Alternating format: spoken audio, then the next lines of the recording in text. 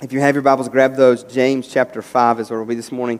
We'll finish out our fall series in the book of James. 5:19 is where we'll be.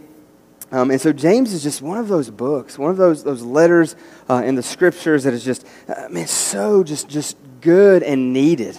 It's one of those books that if we were to pick it up 6 months from now and read through the book of James again, it would work us over just as much 6 months down the road as it has today.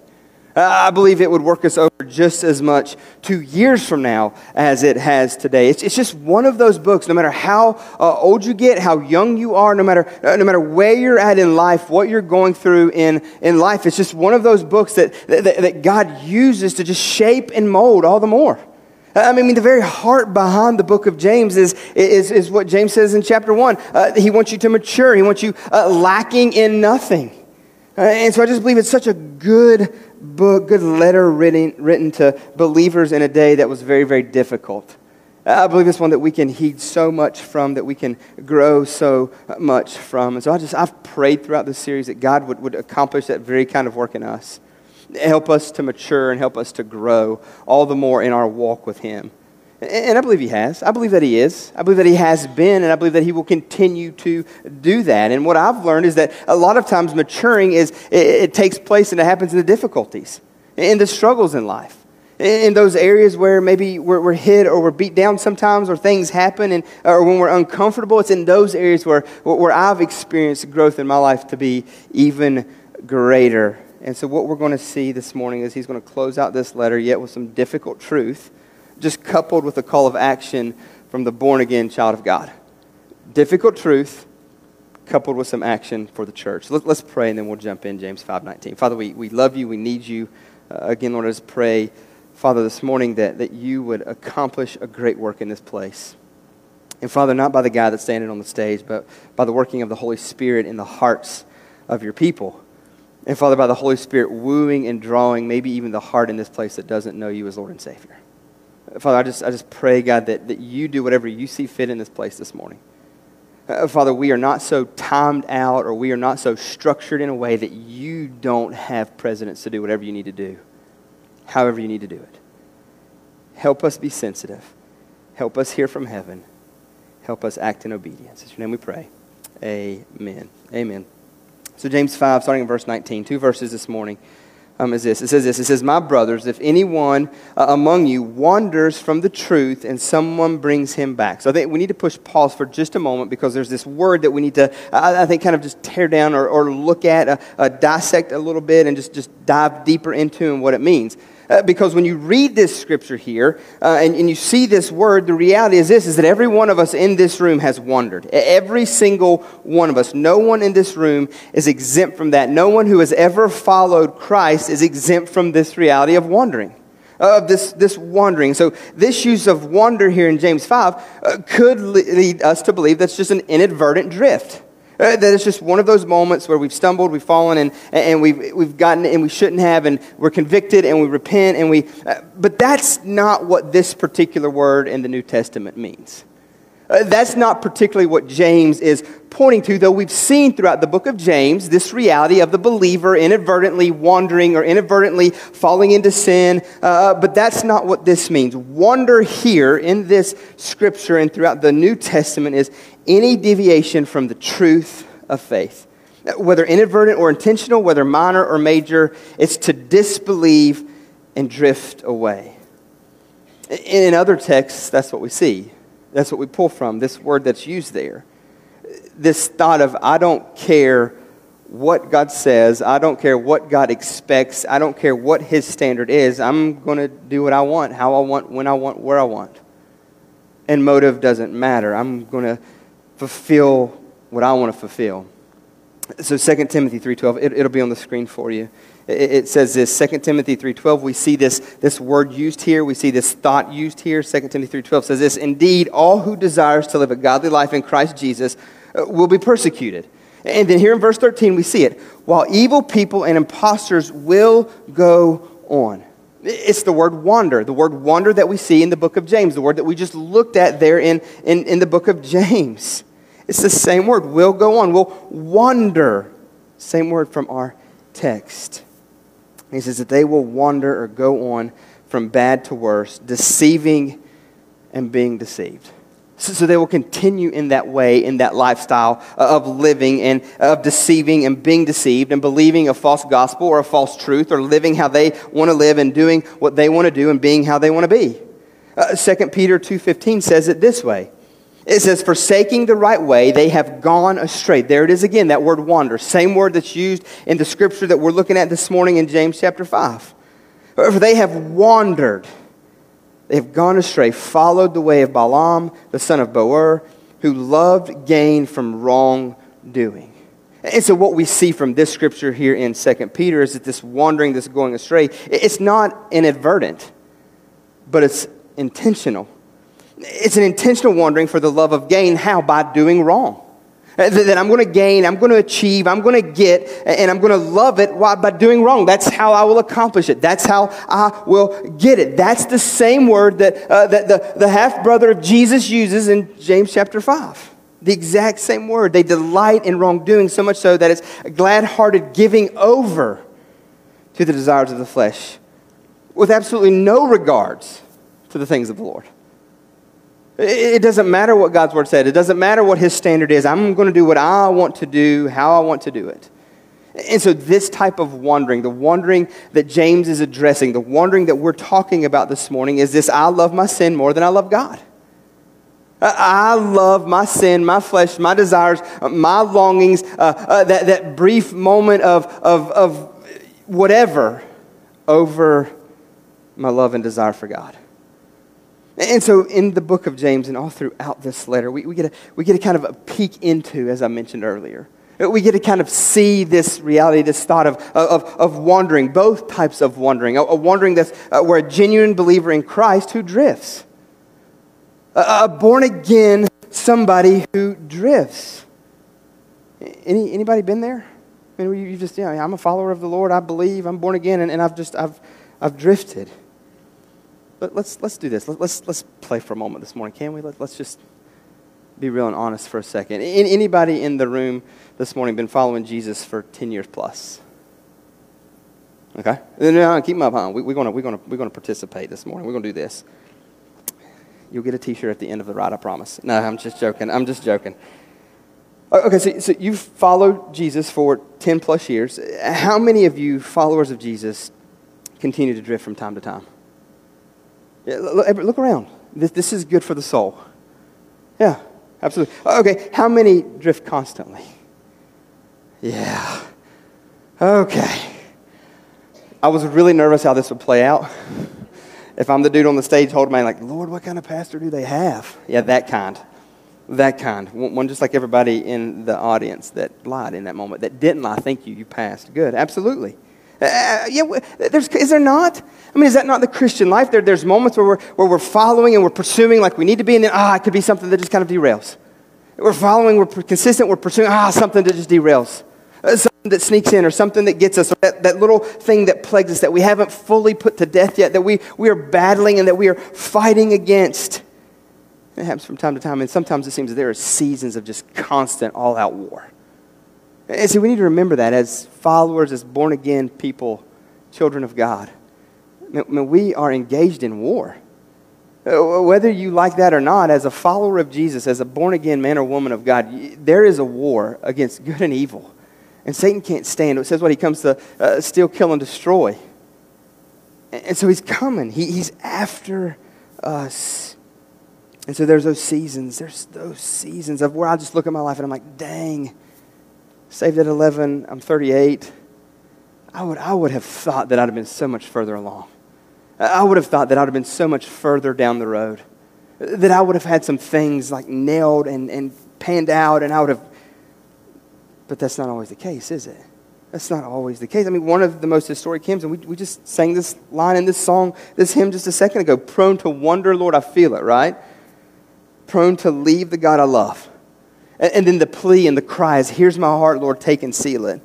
Seal it for thy courts above. I mean, he felt that. He felt that in his soul. He felt that in him. Man, I love him, but there's these times where this flesh and this battle will just whip me sometimes. And so there's this inadvertent straying. But then there's also this time where it's not inadvertent. It's intentional. And so we as born-again believers know of the inadvertencies. But we also know that there's times where there's wondering, and that wondering very possibly could be that that person is not a true born-again believer. That they're not a born-again believer.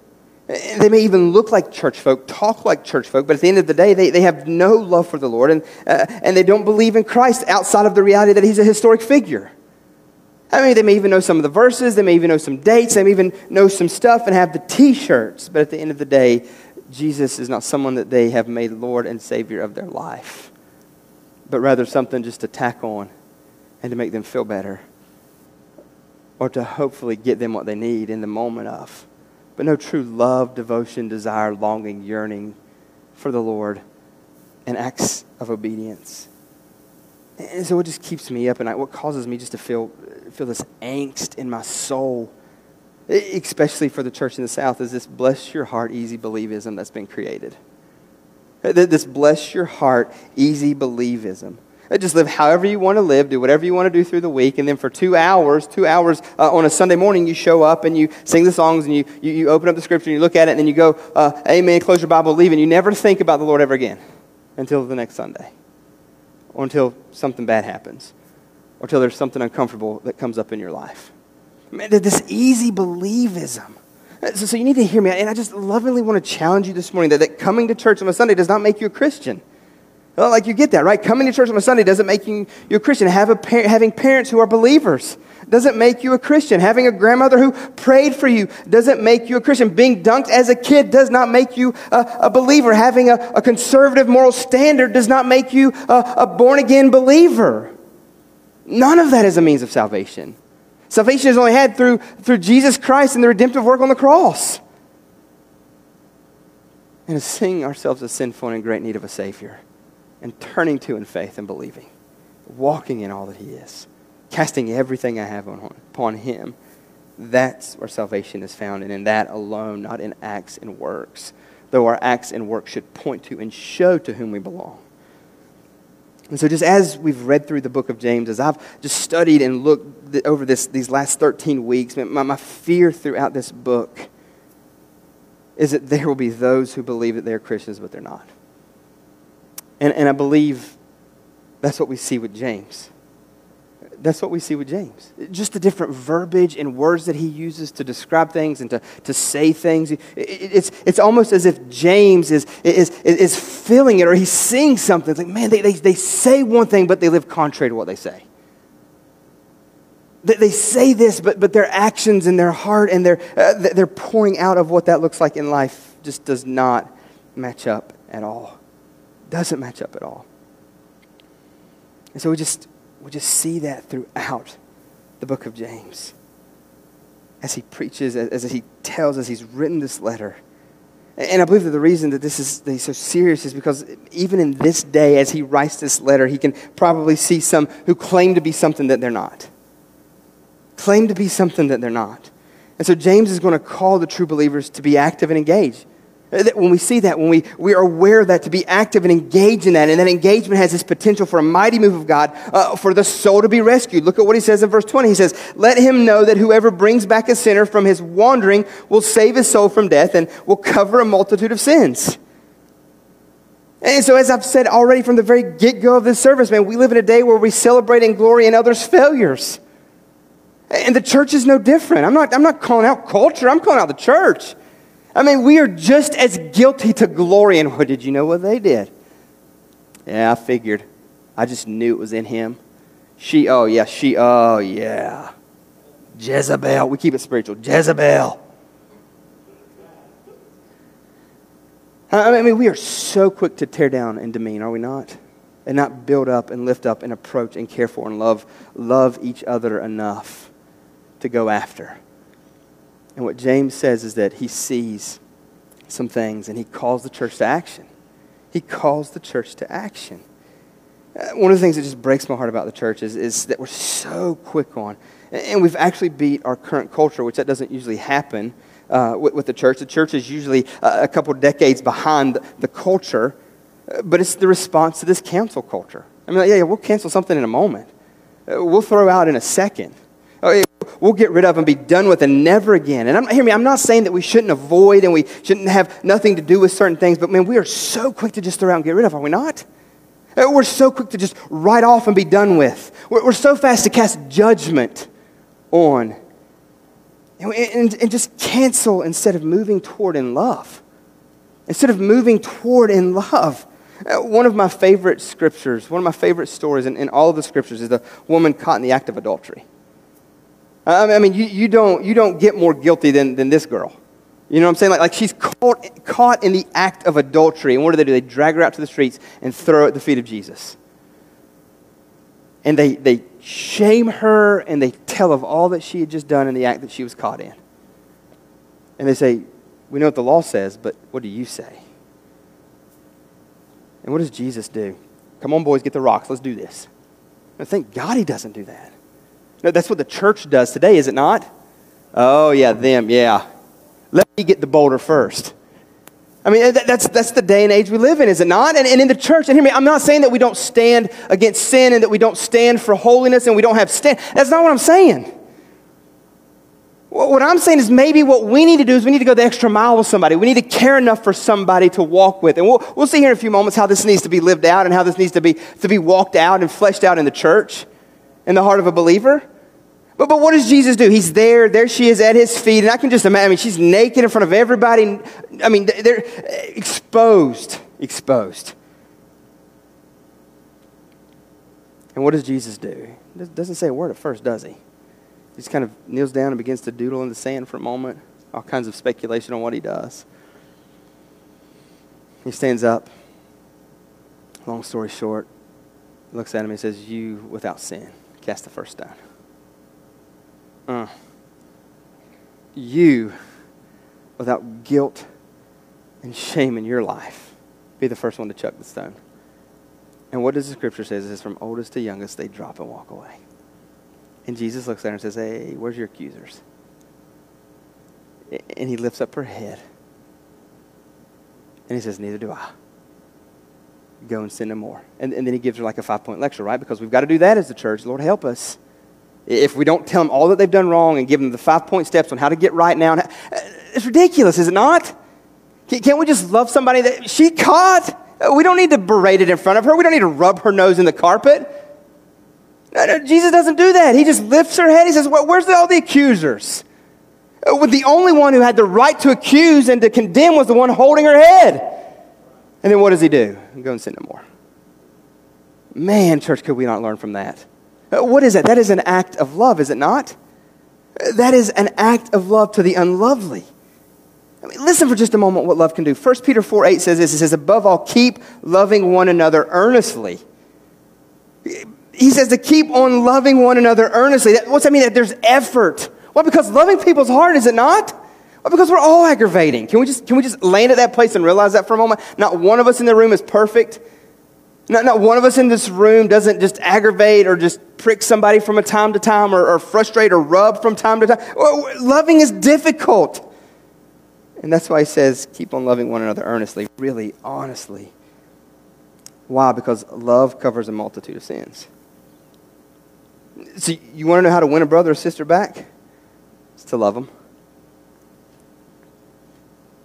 How to love a brother or sister back is to love them.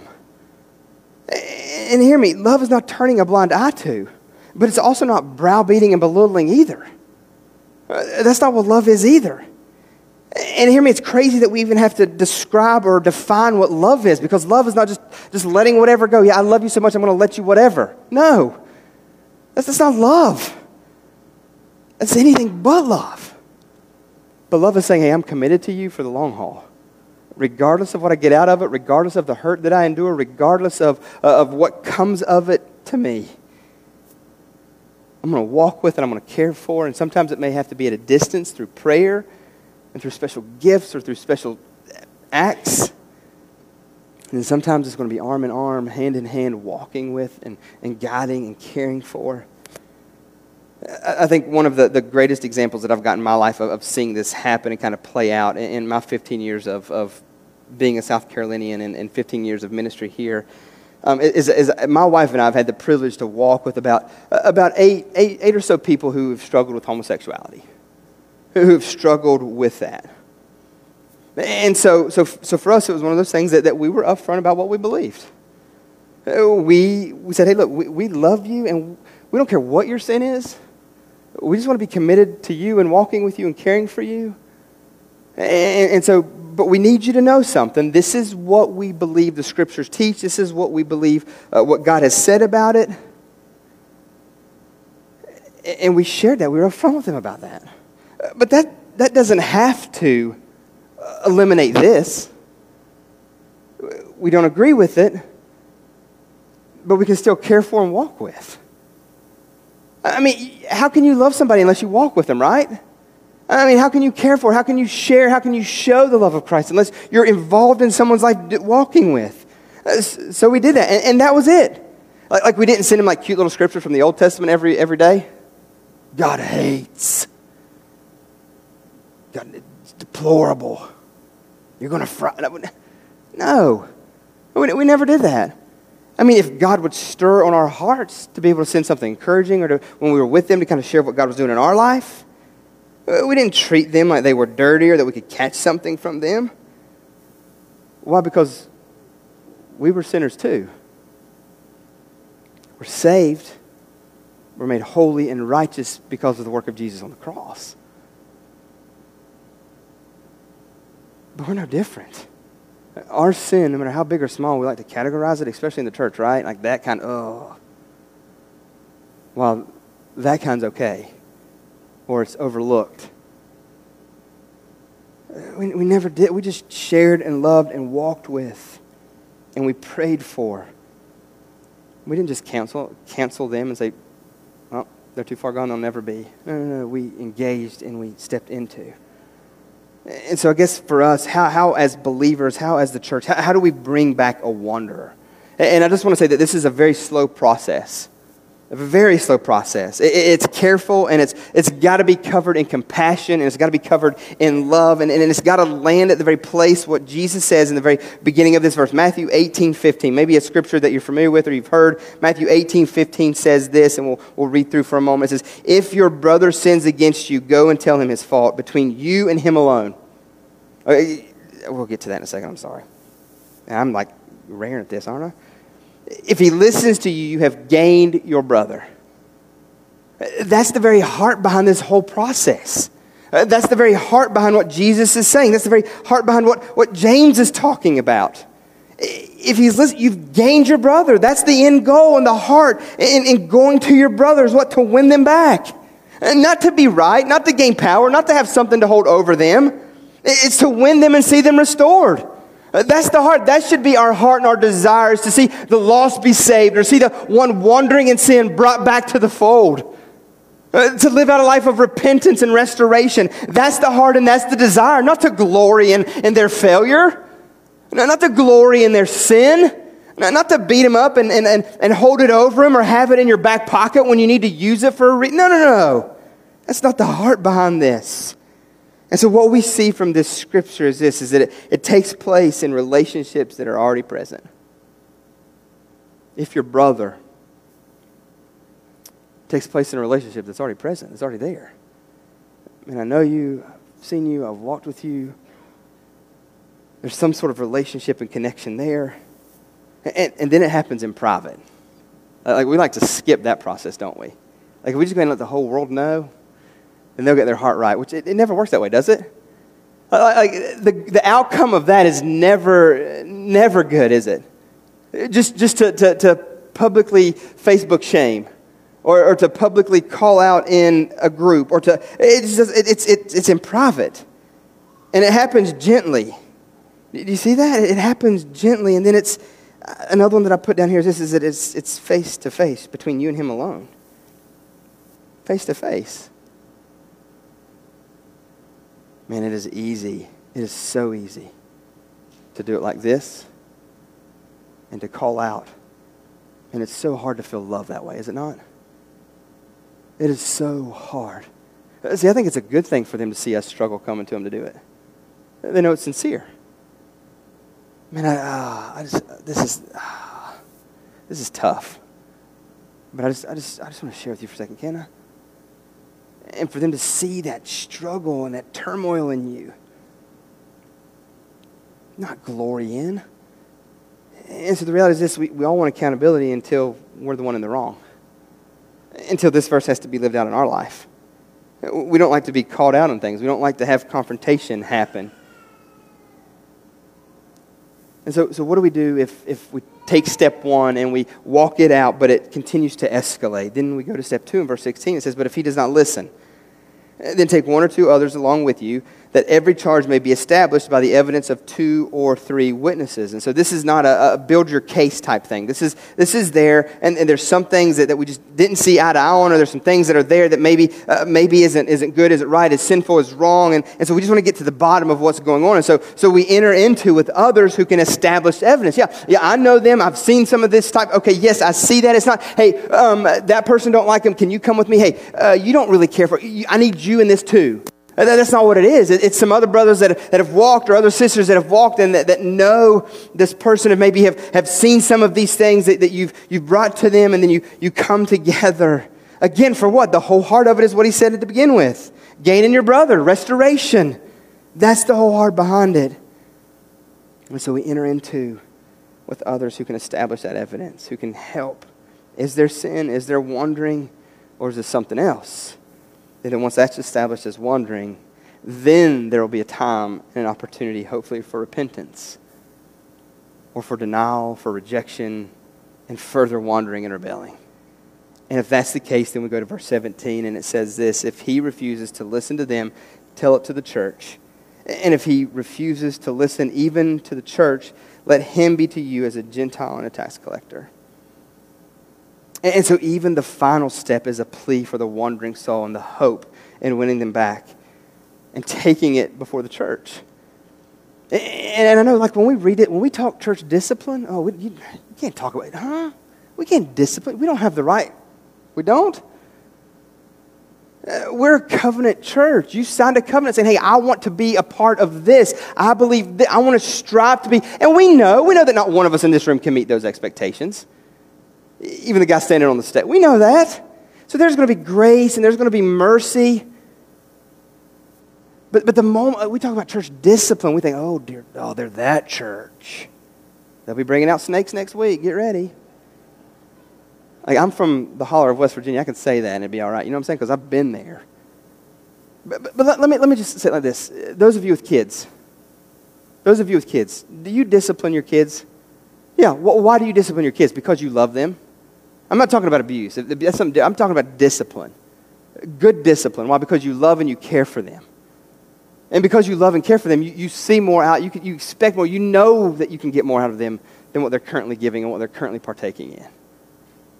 And so what do? You step in and you discipline. Why? Because there's a path that they're on, and if they continue on that path, it doesn't end well for them. So as a dad, I want to step in and I want to discipline where I need to discipline. And I'm going to do it in a loving way. I'm going to do it in a gracious way. I'm going to do it in a slow way from time to time. But because I love and care for my boys, I'm going to step into their life and I'm going to kind of help navigate and direct. And when they do something dumb, because all kids do dumb stuff, do they not? Every parent should have said amen there. You'll get there. Maybe your kid's not old enough yet. All kids do dumb stuff. My hope and my prayer is that I can be there to kind of help walk with and discipline and love and care through that all the way. And that's the same thing for church discipline, is it not? It's where one believer looks at someone else who confesses to be a believer and says, I love you and I care for you, and man, you're heading down a path. And if you keep going down that path, it's not going to end well. It's not going to end well. And so you step in and you try to walk through this process till you get to the third and final phase of it there in verse 17. And it's the point of even at times where the church removes affiliation from the person as a believer. Hear me, it doesn't mean that we say you're not a believer. We can't judge the heart. We don't know. Only God can do that. We can't do that, but we can look and we can tell and see whether or not someone has fruit in their life that would point to the reality of them being a born-again believer or not. And that's what this is referring to. The final step is the church saying that we cannot affirm that they are a believer. The acts of their life, the way that they're living, the things that they are doing. They have said with their own mouth that they don't care what the Bible says. They don't care what God expects or what the church believes. They are going to do what they want to do, how they want to do it, when they want to do it, and it doesn't matter. And so the hope and the heart, again, is what? Restoration. The hope and the heart, even in this process, in the process of removal of affirmation, it's not just shame. It's not shame, but that it might jar them to show them how serious things are. And that's what we see in the book of James chapter 5. That's what we see in these last two verses in James. Is that there would be that reality, that would take place. Because it's coupled in love. It's coupled in care for. Man, I would pray to God if there's someone in this room and you see me doing something that would lead me down a road that I shouldn't go, that you would love me enough and care for me enough to tell me.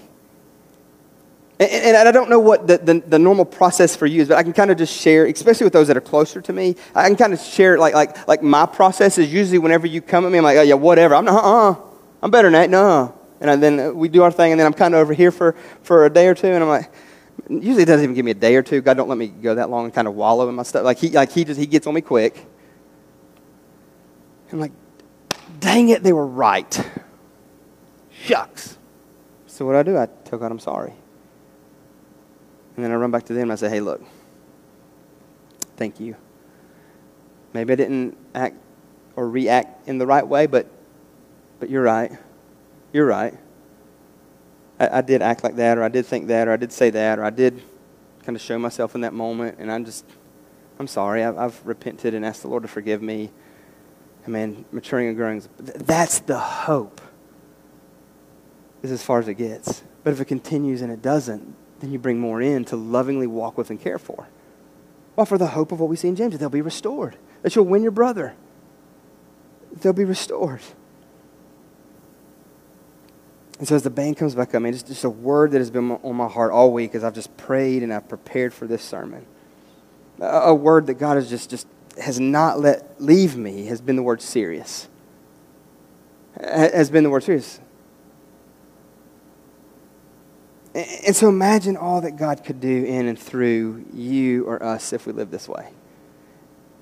And I'll just be up front and go on record for saying we've done a pathetic job of this here at this church. And so my heart and my hope is that we do much, much better. We've got some things coming at the first of the year that's going to help us with community, that's going to help us walk out better together, it's going to help us love each other more closely. In our heart, my desire is that we do this better. Is that we could live in a day, is that the church could be what God has set it up to be. I mean, this family that cares enough for each other to walk with each other earnestly like we've seen already. And love each other earnestly. Whereby we can say, hey, man, I just don't know if that was right and good and okay. I'm not trying to judge, but maybe the tone in that, or maybe the thinking behind that, or maybe the action in that, maybe you shouldn't have sent that email. And where we can actually do relationships so deeply so that we can actually have that avenue to speak into each other's lives. See, I think one of the issues in the church is that we've learned to love like this. And we like to take scripture out of context a lot, like we're just ignorant folk we are. But we like to just cherry pick certain scriptures to make them say what we want them to say, to fit a lifestyle that we want to continue following in, that's maybe anti or not gospel-centered or God-glorifying. And so we like to just put, you can't judge me, only God can. You don't want God to judge you, brother or sister. That's why I'm here. Just let me tell you how that ends for you. Because the judgment you're talking about is the end, and you get thrown in the pit. That's what you get. I'm here to prevent the pit. I'm here to plead with you. Don't make it to that point.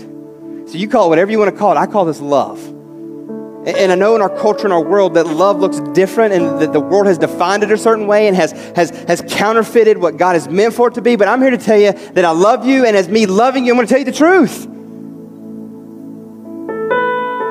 And I'm not just going to tell you the truth about it, but I want to walk with you through it. This mess that you've made. I mean, you know what I'm talking about. Like kids, like I have a 6-year-old right now, and this 6-year-old, oh, God help me. Like he is the messiest. Like everything. I mean, he's got one sock on walking around last night. How do you lose a sock? and not stop in that moment and find it. And then I go up to the bonus area, and as I'm up there in the bonus room area, I'm looking, I'm like, oh, dear Lord, Hurricane Bennett has been here. Oh, man, he is messy. And he causes me heartache because he's not like me, I guess. He's like, this is the different one that really God's using to refine me and do a work in me. Like, I thought I was patient, and then Bennett gets old enough. We've got a long way to go. So back to the story. So he's just a mess. Everything's a mess. I mean, there's stuff, like he'd gotten a hold of like one of those like tart things that go in the warmer to make it smell good. And he's gotten a marker, which thank God he didn't open the marker. He just took the marker and made it like a smashing thing. And I don't know what he was trying to make up there, but Lord, did he not get it everywhere. Our house smells really, really good upstairs. Too good. Too much of a good thing is not a good thing. And so we call for him to help and kind of clean up. And like his cleaning up is awful. Gosh. It's just like making a bigger mess only in a different place. But you know what? I love him enough and I'm committed to him enough that we're going to keep getting this thing to where I help him and walk with him. Can we not get to that place where we love and care for one another enough, even in the middle of the mess, that we're going to walk with you through it? We're going to care for you through it. And so the word serious is just something that's been on my heart. I'm just thinking about, man, that takes a serious commitment, what? First and foremost to Jesus, and second to each other. First and foremost, a serious commitment to Jesus, and second to one another, to which I would say that we're probably not there yet with either one of them. With either one of them. And so if you love Jesus and each other, and it's motivated in a way where we take serious what the scriptures say, and we make important what matters to God. Can you imagine what he would do with a church and a people like that? Like if we get serious over sin, even though we itty bitty ones, so we think. If we would get serious over sin, if we would get serious over loving one another to the point of where we could have those kind of conversations with, even in the fear of making someone mad or upsetting them. Man, can we just get serious about authentic relationships? I mean, really caring for the soul. Not what I can get out of it, but for your soul, for your growth. Man, can we get serious about accountability? Can we get serious about discipline? Yeah, I'll be a part of the discipline team. Where did I sign up for that? No. That's not what we're talking about. We're talking about even for us when we need it. Can we get serious about that? Discipline is a good thing. The Bible says that God disciplines those that he loves, right? So if you're not being disciplined by the Lord, then you might want to check yourself. If there's not conviction in your life. See, conviction is a good gift from God. That's what conviction is. But if we get serious about discipline, if we get serious about restoration. Because see, the desire of our heart, everyone in this room who's born again believer of Jesus Christ, every one of us, the desire of our heart should be for progression into holiness. For growth in Christ. For maturation in the Lord. And it happens in those times of difficulty and pressing on, whether it be by someone or be by a situation. And in those moments where we're called out lovingly, or even unlovingly, it doesn't matter. It does, but it doesn't. It should be one of those things where we press into and we examine and we ask those questions and we seek to see if it's true or not. And then we repent and run back. And so I don't know where you're at this morning. I don't know what God stirred in your heart by way of the Holy Spirit through the proclamation of his word or what God's asking you to do now. But I want to lovingly encourage you to say yes and walk toward. Say yes and walk toward. If it's for the first time in your life you've heard the gospel and it's a relationship with Christ more than just him being a historical figure or a guy that shows up at Christmas and does some cool stuff at Easter. But a relationship to be had and walked into. If it's that, man, I would love to talk more. Austin, trustees, we would love to talk more with you about that. Or if it's maybe stepping up to the challenge of walking this out with somebody else, or maybe even going back to someone and asking for forgiveness. I don't know what it would look like for you, but what's God asking you to do now as a result of his word being proclaimed? So we're going to close with prayer and worship, and you be obedient. This altar, if you want to come pray, if you want to go talk. Like I said last week, this should be one of the most chaotic times in our services for the glory of God, where we are doing work, church. Like, it's not like, man, can y'all hurry up and get this song over with so we can go eat? And I was like, oh, man, I've just heard the word of God proclaimed.